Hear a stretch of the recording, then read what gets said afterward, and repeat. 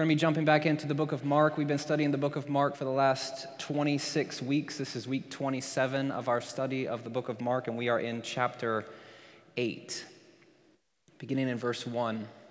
It says, "During those days, another large crowd gathered. Since they had nothing to eat, Jesus called his disciples to him and said, 'I have compassion for these people. They have already been with me 3 days and have nothing to eat. If I send them home hungry, they will collapse on the way, because some of them have come a long distance.' His disciples answered, 'But where in this remote place can anyone get enough bread to feed them?' 'How many loaves do you have?' Jesus asked. 7, they replied. He told the crowd to sit down on the ground. When he had taken the 7 loaves and given thanks, he broke them and gave them to his disciples to distribute to the people, and they did so. They had a few small fish as well. He gave thanks for them also and told the disciples to distribute them. The people ate and were satisfied. Afterward, the disciples picked up 7 basketfuls of broken pieces that were left over. About 4,000 were present. After he had sent them away, he got into the boat with his disciples and went to the region of Dalmanutha. The Pharisees came and began to question Jesus. To test him, they asked him for a sign from heaven. He sighed deeply and said, 'Why does this generation ask for a sign?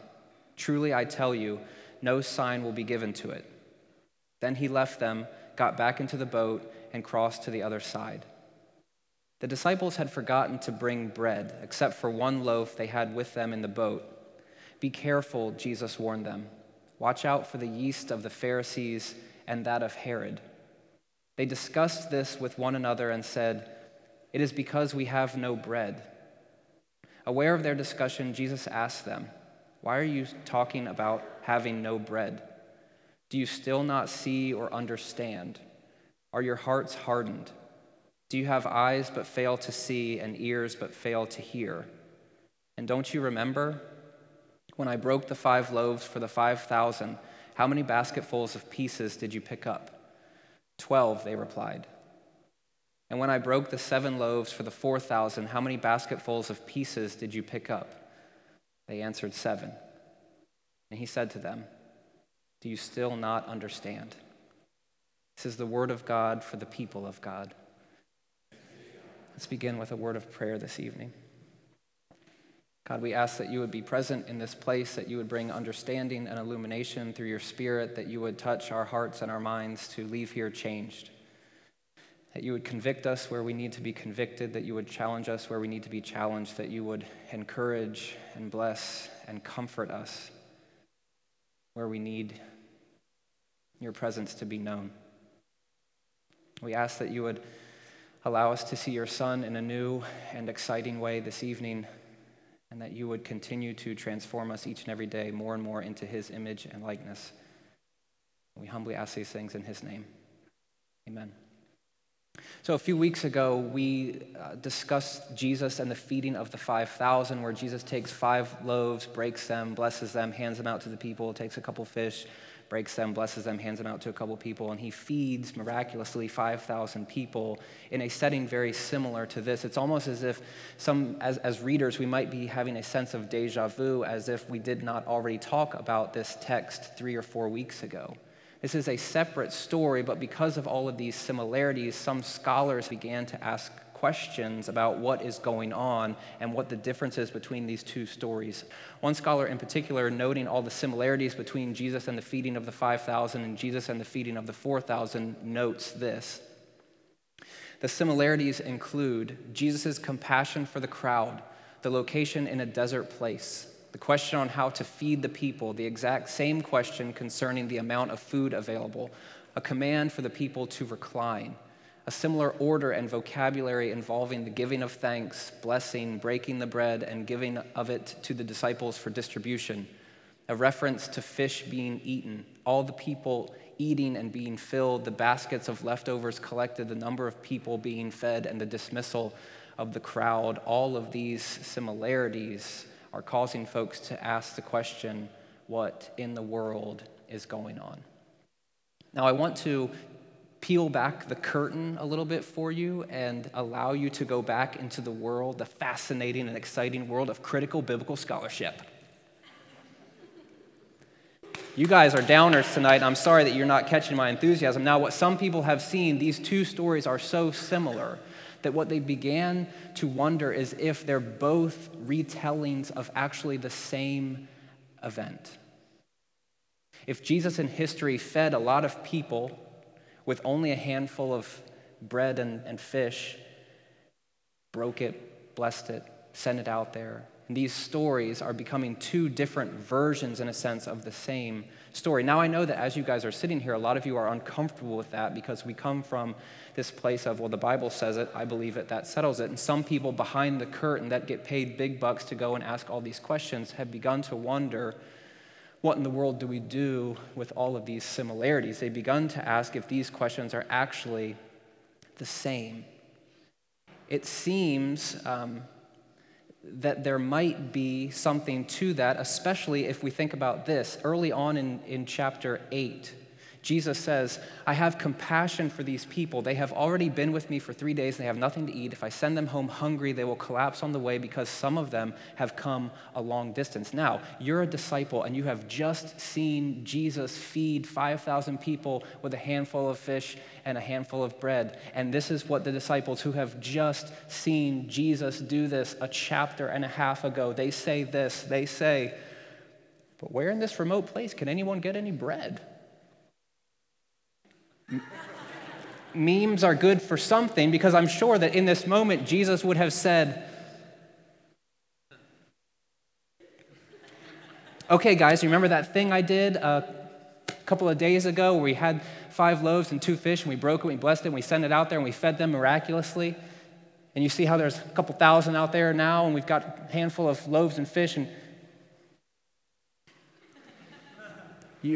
so scholars have looked at this text and they say one of two things. They say either these disciples are incredibly, incredibly, incredibly stupid, or this is a different retelling of the same story.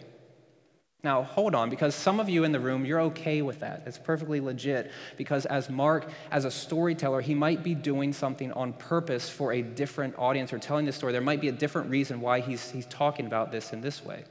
And for others of you, this is blasphemy almost to think that this is only one happening. It's okay, whichever side of this discussion that you're on, because what we as readers need to do in this moment is to see what we learn from this second story that looks and feels and acts a lot like the story that we just saw 3 weeks ago. For me, especially as I was preparing this and just going over the story, I kept thinking to myself, oh gosh, didn't I just preach this? Isn't this almost the same exact message? But I do think that there are certain things, differences in the story that we can pull out that might be meaningful for us. Now, some people would say that they're not comfortable with the fact of just one story and 2 different retellings. They want both of these to be historical happenings where Jesus feeds 5,000 people in one moment and then he feeds 4,000 people in another moment. And one of the reasons why they say that is because he's reaching a different audience. So back in Mark chapter 6, Jesus' ministry at this time was very much focused on the Jewish people. He was demonstrating himself to be God, and he was demonstrating himself to be one with a new teaching. So much so that the Pharisees began to question who he was and how he taught with authority that they've never seen before. Jesus was demonstrating himself to be one who was bringing the kingdom of God to earth. And in this moment, he's ministering to the Jewish people and trying to provide them with an image of who he actually is. And for the author of Mark and for Christians, that would be as the Son of God. Now, in Mark chapter 8, which is where we are tonight, Jesus is in a different place. We have seen Jesus in the region of Tyre a couple weeks ago when he was healing the Syrophoenician woman's demon-possessed daughter. Jesus is quite a bit away from Israel, and he is doing ministry in a foreign part of the world. Jesus, all he wants to do at this point is to escape and to find respite and to rest with his disciples, but everywhere he goes, people know who he is, and they keep showing up and wanting him to heal them. And this was the case a couple weeks ago with that Syrophoenician woman's daughter. She came and she pled and she begged on behalf of her kid, saying, if there's anything that you can do, do it. Last week, Jesus moved from this region of Tyre to this area over here called the Decapolis. This is also what most scholars would define as a predominantly Jewish area. Jesus, again, is going to find rest and moments of relief from all of the ministry that he's doing, but even there, people find him. And as Tessa talked about last week, this group of folks bring their friend, their deaf-mute friend, to Jesus and plead on his behalf that Jesus would heal this person. Jesus is doing all this ministry in predominantly Gentile areas, which is strange at the time. So some people would see these parallels between the feeding of the 5,000 and the feeding of the 4,000 as indicative of who Jesus is attempting to reach at that time. In the feeding of the 5,000, there was 12 baskets left over, and for some people, again, behind the cloak, the critical biblical scholars would say there's something about 12 basketfuls being left over.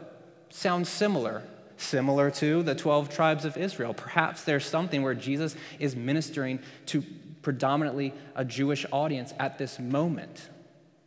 In the feeding of the 4,000, you note it's not 12 basketfuls that are left over. It is actually 7 baskets that are left over and 7 loaves that are distributed. So people said maybe that number 7 has some hidden symbolic meaning. And come to find out, some people would say that number 7 or 70, some derivative of 7, shows us or points us to a Gentile audience. So they would say that Jesus is doing two miracles for 2 different people. One, he's ministering to the lost sheep of Israel, that he has compassion on them when he sees that they are like sheep without a shepherd. And here in the feeding of the 4,000, Jesus is ministering to, in his own words, the dogs, the Gentiles, the people that don't belong in the story. Most of us in the room, where Jesus begins to allow non-Jewish people to experience this kingdom of God as it is invading the earth. R.T. France says, given a Gentile location, the second feeding miracle fits well into Mark's plan. Remember, Mark is this author who's putting this story together for a specific purpose, as the third of a set of miracles which extend the mission of the Messiah of Israel for the benefit also of neighboring people. It's not just for Israel. Jesus seems to be pushing the line of inclusion to show little traces of hints that we might be a part of this family as well. On a Sunday evening at about 6:15, I'm not sure how that lands, but this is absolutely radical. This is where we hear hints of maybe this has something to do with me. Maybe God's story has something to do with us.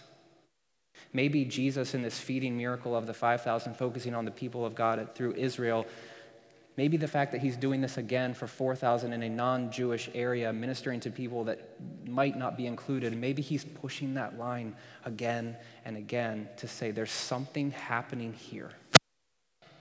Something that might be inclusive of us. At the end of the day, maybe.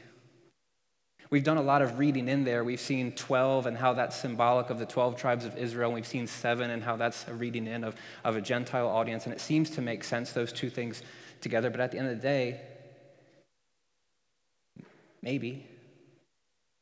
Now, I know that some of you are completely unsettled at this moment because you're sitting there thinking, what is he saying? Is he saying that this only happened one time and there's 2 different stories? Is he saying that, like, what's going on here? I want to calm you down for a moment and allow you to see what's actually going on in this story in the same way that the feeding of the 5,000 is not just important because Jesus did a cool party trick. Neither is the feeding of the 4,000 important just because Jesus did that same cool party trick again. We already know that Jesus can do cool stuff. He walks on water. He raises people from the dead. He heals sick folks. He casts out demons. Wherever he goes, the odd thing is the people that know him best are the demons saying, "What do you want with me, O Son of Man? Like, what are you doing here?" Jesus is powerful and authoritative, and folks have seen that throughout this gospel. I want to push us beyond whether this is one story or two story, because to me it's not necessarily the issue. The issue is what is being taught here that tells us something about who Jesus is. I think that we could also ask the question, what is this story telling us about who we are as well?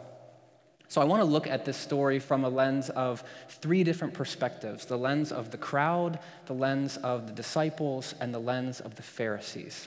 I say this every week, but this will not take a long time, okay?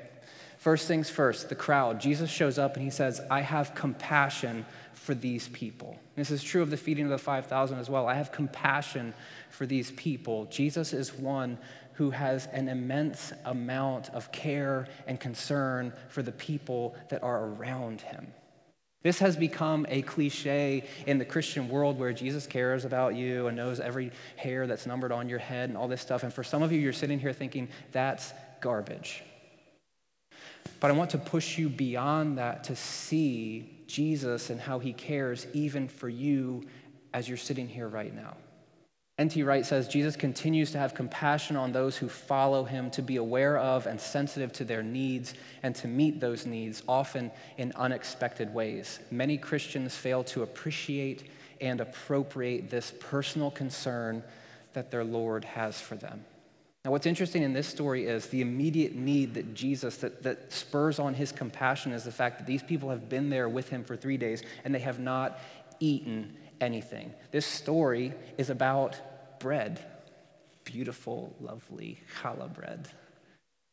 This story is about the physical, practical needs that you and I and these people way back then had, and how Jesus sees that and has compassion on those people, and then he actually does something about it. It's the mundane. It's the thing that we pray in the Lord's Prayer. Give us this day our daily bread.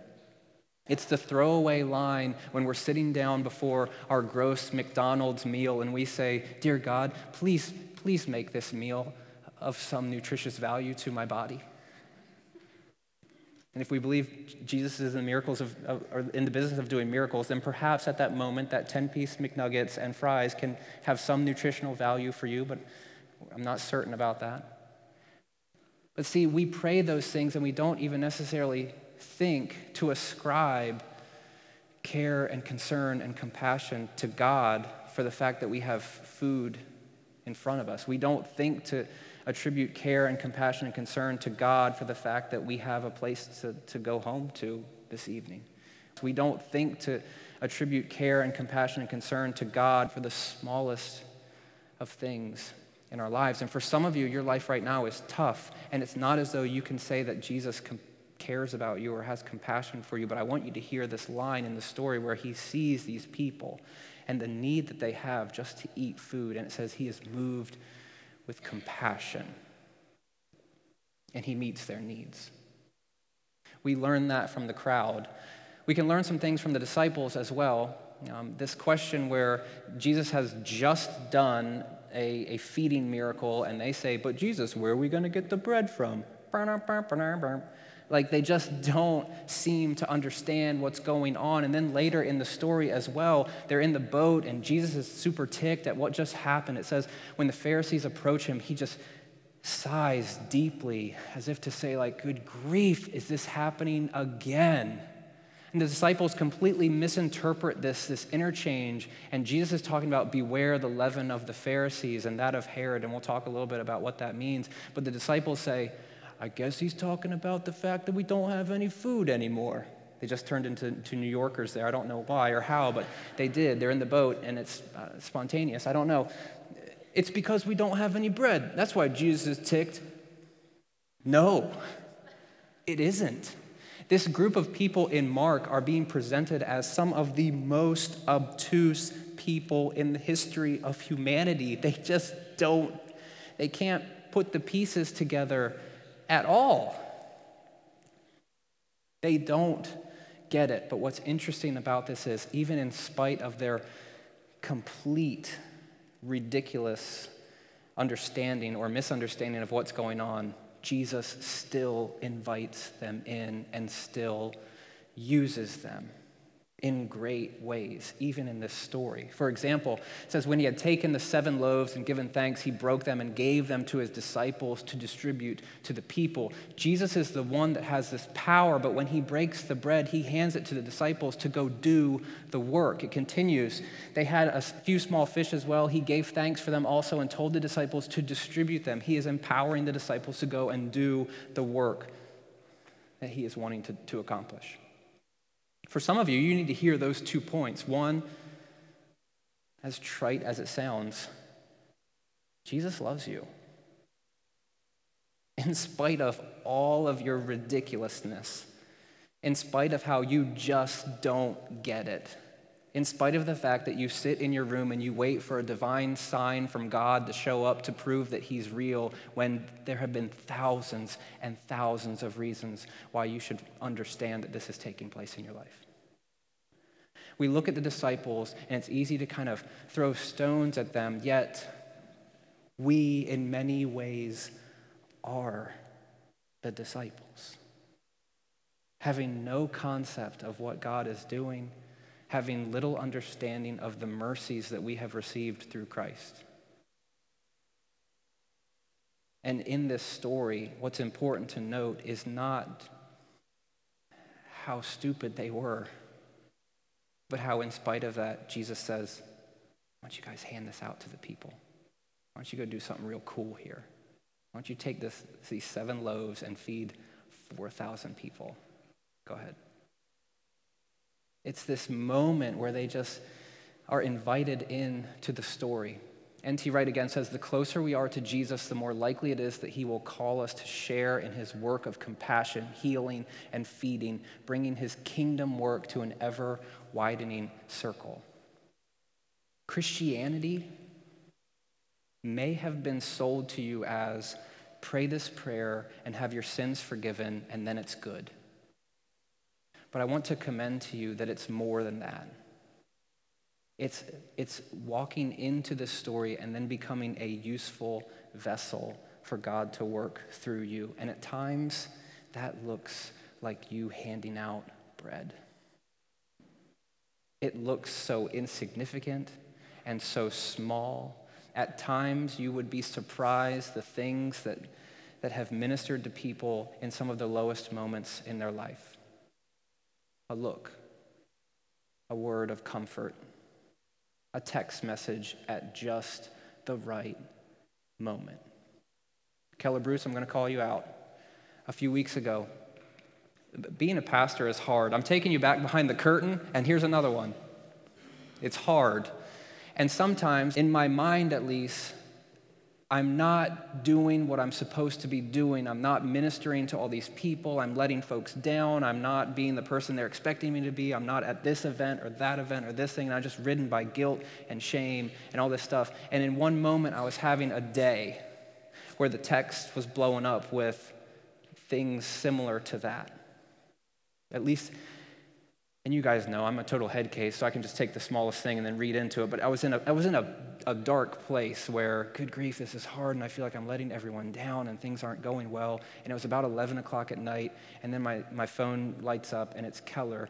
And Keller's text said, I just want you to know that I wouldn't be where I am without you. I don't know what prompted him to do that. But he doesn't even know until right this moment in front of 100 people what that meant. I mean, I sent back the obligatory thank you. You don't know what that means to me, but I don't think anybody quite understands what that does mean to you until you're talking about it in front of 100 people. It didn't cost him a lot. It was just him being obedient to a leading or a feeling or something. I would like to think it's the Spirit kind of moving him in that direction. And I know that you guys have stories like that where you have been on the receiving end of those gracious moments where it's as if God himself is saying, I'm still here, I still love you, I'm still with you. But he says it through Keller, or he says it through your roommate, or he says it through your boyfriend or your girlfriend or your wife, your husband, or whatever. Like he says it through people. And it's in that moment where it's Jesus is ripping the bread and saying, go feed it to these people that are starving. It's a text. It's a smile. It's a card. Sometimes it's bigger and it's more costly than that. And I hope that we're the type of people that can see those needs and begin to live that out. But in this story, Jesus is using his disciples when they don't seem to get it, they don't seem to understand, but yet he's still calling them into it. And their task is to advance the kingdom of God by handing out bread. The third group that we can learn something from is the Pharisees. Around verse 10 or 11, I believe it's 10, it says, the Pharisees came and began to question Jesus, to test him. They asked him for a sign from heaven. Now, I used to think that the Pharisees were there kind of witnessing what was going on, and they see Jesus breaking the bread and feeding all these people, and then they ask him for a sign. That's not probably how it's happening, because Jesus is moving from that location to a different location, and these Pharisees show up. But the Pharisees have stories upon stories upon stories of the miracles that Jesus was doing, yet they continue to ask him for signs. They continue to ask him to prove himself. They continue to ask him to demonstrate if what he's saying is actually true. However, this is a fruitless task because of their hostility. These guys have no interest in this moment of understanding or knowing who Jesus is. They've seen the miracles. They've seen what he can do. They've heard the teachings, yet they keep putting up these walls saying, you're not the guy. You're not the guy. You're not the guy. There could have been no sign that Jesus could do in that moment. I don't know if they wanted him to levitate or they wanted him to do something crazy, break out into a nice breakdance. I'm not sure what that sign might have been, but I don't think that there's anything that he could have done to legitimize who he was in the eyes of the Pharisees. He continues on, and as he's talking to his disciples, I think he makes this clear where he says, watch out for the yeast of the Pharisees and that of Herod. This yeast or leaven that is introduced into bread to allow bread to be what bread is, a beautiful, glorious bread. Gosh, bread is so good. But here we see Jesus saying, watch out for the yeast of the Pharisees. And in a sense, he's saying, don't be like them in very simplistic terms. Some people would say that yeast or leaven is symbolic of evil or the evil inclinations of people's hearts or the fact that folks have hard hearts. And what Jesus is saying is don't be like them. Don't be infected by that same evil impulse. Disciples, friends, folks that have hung out with me, you've seen what they just did. Don't do that. It's as if Jesus is pleading with these people, continuing to give them chance after chance after chance after chance. I want to use you. I love you. I care about you. I've got a task for you to do. Don't be like them, because they don't get it and because their walls are built up so tall and so high that it's nearly impossible for them to get it. Some of the words that Jesus uses here are having their hearts hardened. Takes us right back into the Old Testament where this language is used around the Exodus and the story of the Exodus, which we'll talk about in a second here. But the point that we're seeing is don't be like them. Don't allow yourself to be hardened and don't allow yourself to have these walls up. And as I stand here, I know that for some of you, the walls are thick and the walls are high and you feel safe behind them. There's not one thing that Jesus or me or a lot of these people could do. There's no sign that could happen that would begin to break that down, because in your heart you are angry and you are bitter and you are jaded to this. I want to commend to you that this might not be a one argument and then the whole wall comes down, because I don't think that's how that works. But I want to at least commend to you that there might be things that are happening in your life that demonstrate the care and compassion of God that you have not allowed yourself to see for quite some time. And I hope and I pray that even as difficult as that is, you might begin to see Jesus in a new and fresh way this evening, and you might even begin to see him through the bread that is handed out to you. There's one other thing in this story that's interesting. It says the Pharisees came to him, they began to question Jesus, and to test him, they asked him for a sign from heaven. These words here about questioning and testing take us back into the Old Testament, where we see the stories in Exodus. God's people, Israel, have been in bondage and servitude and enslaved for centuries.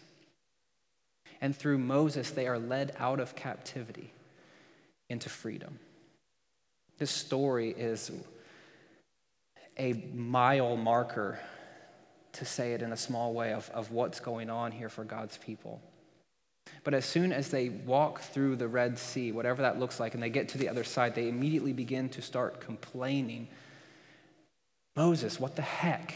You've brought us out here to die. We don't have any food. We don't have any water. We're not going to make it. So we see here in Exodus chapter 16, God provides manna for the people. God provides bread for the people for 6 days. And on that 6th day, they get a double portion. God is providing for their very tangible physical needs in a miraculous way.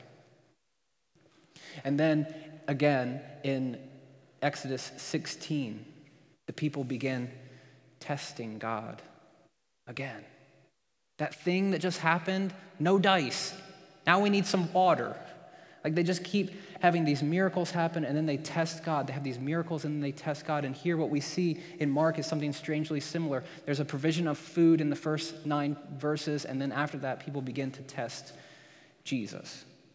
What the author of Mark is doing is bringing these two things together, and what he's ending on is important for us to see. We see the miraculous feeding in both these stories, followed by a testing of God or a testing of Jesus. And Joel Marcus says in Exodus, it's God who is tested, but in Mark, Jesus himself is tested, and thus assumed the role of God in Exodus. Jesus, for Mark, in this story, is once again demonstrating himself to be God. Not just because of the cool party tricks that he does, but because of the way the story unfolds. Jesus is God. What does all this mean for us? Talked about the crowd and Jesus' compassion for them. We've talked about the disciples and how they're hard-hearted and they're obtuse and they don't quite get it. They just misunderstand most things, yet God, through Jesus, still uses them to accomplish this task. And we've heard about the Pharisees and how they wouldn't allow themselves to see all the things that was happening here. N.T. Wright summarizes this by saying it all raises the question for us. If we are beginning to understand what Jesus' mission was all about and to make it the foundation of our faith and our hope, if we have committed ourselves to following Jesus, if we have committed ourselves to being called a Christian, if we have committed ourselves, if we have prayed that prayer, what do we do with that?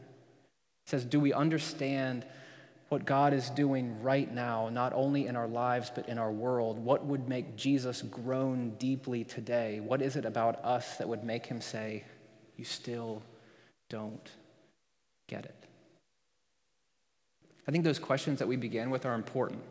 Feeding of the 5,000, what does it mean? Versus feeding of the 4,000, what does it mean? Is it 2 stories? Is it 1 story? Like, all these things, they pale in comparison, though, to what we actually do with this story. How we leave here changed because of it. If we're content just to sit here and say, these 2 miracles happened, great, I'm settled, fine, and then we leave, that's okay, I guess. But what does that have to do with you? How do you leave here changed? How do you take any of that and apply it? What are the things that Jesus is saying? You don't get it. I love you. I care about you. I am compassionate for you. But there's some things that are right in front of you. There's people that need bread. There's people that need encouragement. There's people that need hope. And I want to do it through you. I hope that through this story, it's not just Jesus doing party tricks. I hope that through this story, we begin to see that we are being called into an active role in this faith. It's not just about praying that prayer. It's about living it out so that the world around us can be changed as well.